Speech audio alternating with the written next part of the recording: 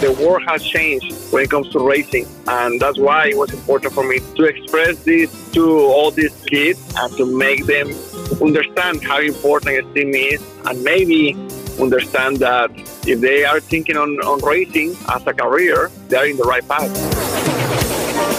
720 WGN. Great to have on one of the most exciting young drivers in racing today, NASCAR Cup Series winner and driver of the number 99 Chevy Camaro ZL14 Trackhouse Racing, the one and only Daniel Suarez.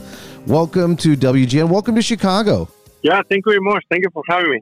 So you're in Chicago, obviously representing and promoting the NASCAR street race, but also some of these great initiatives with the school. Chicago has a very vibrant and active Mexican community. Can you feel it?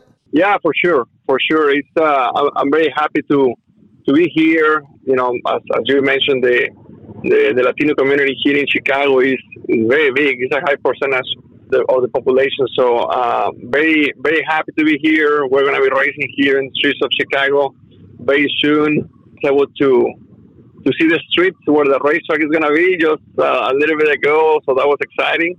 And also had some time with some very, very smart kids that they're going to be the future of this country one day. So that was very exciting as well. One of the great things is being able to kind of share your introduction, your excitement for racing as well. For Chicago, it's new to the NASCAR Cup Series to have a street race. It's new to Chicago for the market to have racing on the streets of Chicago. It's new for a lot of these kids even to have racing, right? So they may have more in common with you on the Latino background than they do with racing. So Daniel, did you share with them how you became excited about and kind of hooked on racing, and hopefully they'll be that next generation? Of course. That was something very important for me to be able to express to them how important it is, you know, STEAM programs into life in general, into the world, and also into racing. Because a lot of people don't really understand that in racing there is so much technology, engineering, science, art, mathematics involved. A lot of people will think, oh man, well, why there is so much of this stuff involved in racing? But, you know, nowadays we don't have testing. You know, all the testing that we do, and this is just one example, right? But all the testing that we do is through a simulator. So everything is based on technology, engineers. The engineers are the ones that make my race car go fast. If it wasn't for my engineers, you know, we would still, you know, with a screwdriver and with a hammer trying to fix the race car. It's quite different. The world has changed when it comes to racing, and that's why it was important for me to express this to all these kids and to make them understand how important esteem is, and maybe understand that if they are thinking on racing as a career, they are in the right path. Yeah, racing is speed, and speed, it really is science. And so how cool is it? It's one thing to share it and kind of make that connection, that light bulb goes off and people understand how much of the everyday things they learn in the classroom relates to the exciting sport of racing and NASCAR. But how cool is it to have it be part of the curriculum? This is going many steps further, where this is going to be a real part of the actual curriculum for some of the junior high students, and going forward, it's going to be part of school. Yeah, for sure. I mean, this is very important. I think that I got to spend time with some of the smartest kids in Chicago, so that was quite fun. And I had the opportunity also to have a Q&A with a smaller group of them. And I'm actually, honestly, I was quite impressed with the questions that I was getting from them. Every single one of them was a very specific, smart question. I didn't get any, you know, hey, what do you pee when you are racing? You know, I didn't get any of those questions.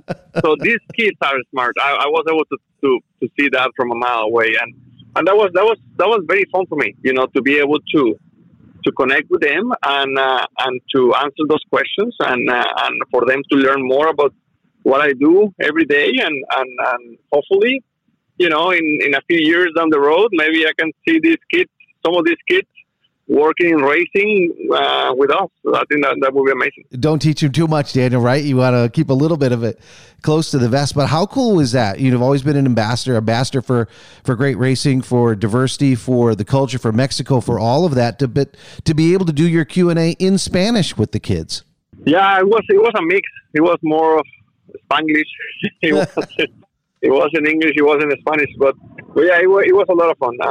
There were kids from everywhere. There were kids from all the United States, kids from Mexico, Guatemala, Brazil, Poland, many places. So it was a lot of fun.